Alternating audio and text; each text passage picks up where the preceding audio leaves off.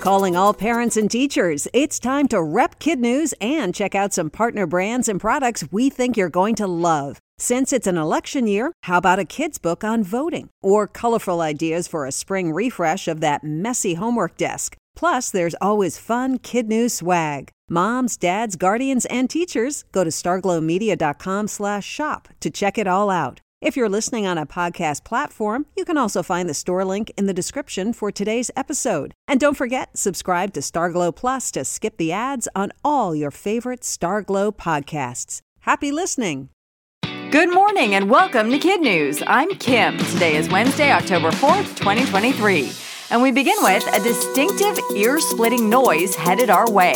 At exactly 2:20 p.m. Eastern Time, 1:20 Central, 12:20 Mountain, and 11:20 this morning Pacific, almost all cell phones, TVs, and radios across the United States will blast a simultaneous test of the nation's emergency alert system. It'll be jarring, but it's only a test, and will be accompanied by a message that says no action is needed. The goal of this drill, says FEMA, which stands for the Federal Emergency Management Agency, is to make sure it can reach as many Americans all at once in case of a widespread catastrophic event. If today's coast-to-coast test gets derailed by technology or extreme weather, it'll be rescheduled for next Wednesday. Political history was made on Capitol Hill yesterday, and political chaos quickly followed.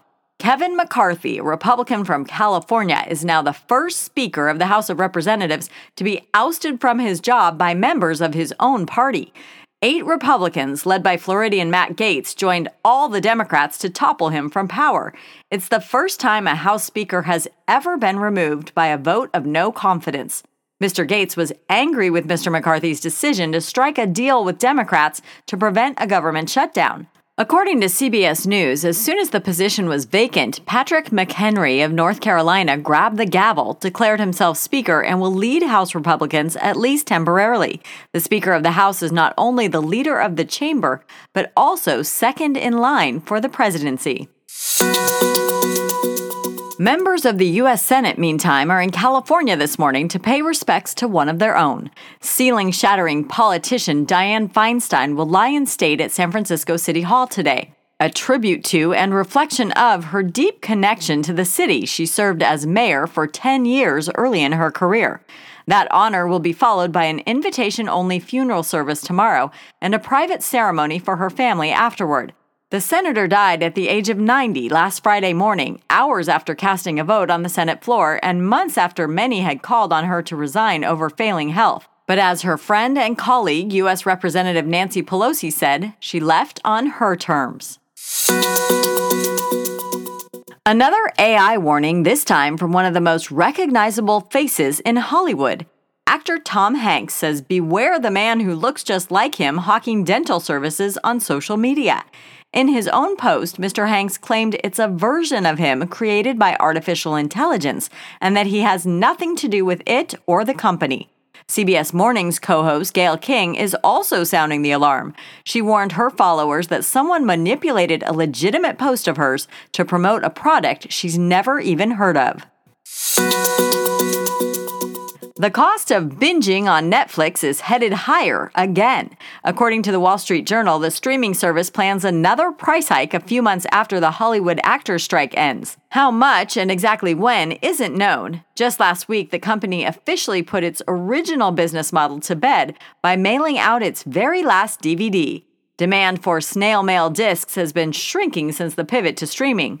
In case you're wondering, the first DVD Netflix shipped in 1998 was Beetlejuice, and the last, on Friday, was the remake of True Grit.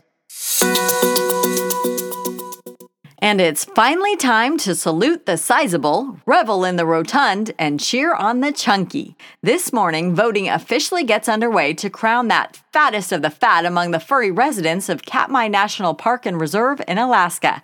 At its core, Fat Bear Week is an annual celebration of success, because a fat autumn bear is proof that he or she gorged on enough salmon in the summer to safely carry them through their long winter sleep. Thanks to Explore.org's live cameras and before and after pics of the contestants, the voting public can throw its weight behind old favorites like Otis and Bear 747, or pick a relative newcomer like Bucky Dent. It's a single elimination tournament, and you can vote every day through the 10th. A link is on our website. Still ahead, how one adventurous senior parked her walker long enough to set what appears to be a new Guinness Book record. But first, our Kid News quiz. What is being tested today on all cell phones, TVs, and radios at 2:20 p.m. Eastern Time? The Nationwide Emergency Alert System. Who just became the first Speaker of the House ever ousted in a no-confidence vote?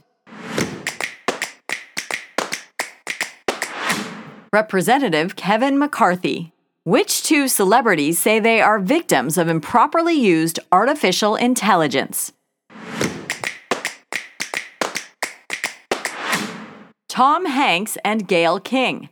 Why do the Bears of Alaska need to fatten up in the fall? Because they'll be hibernating all winter.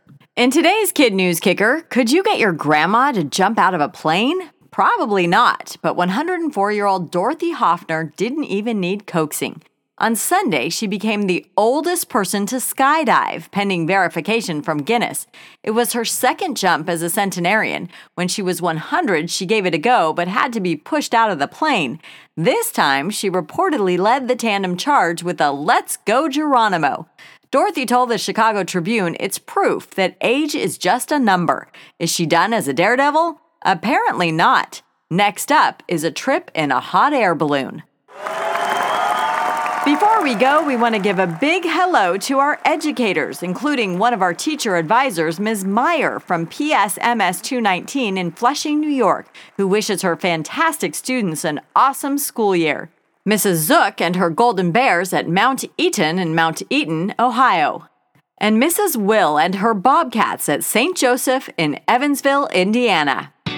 Thanks for listening. Please support our Funding the Future campaign. All the info is in your emails, and we'll see you back here for more Kid News tomorrow morning.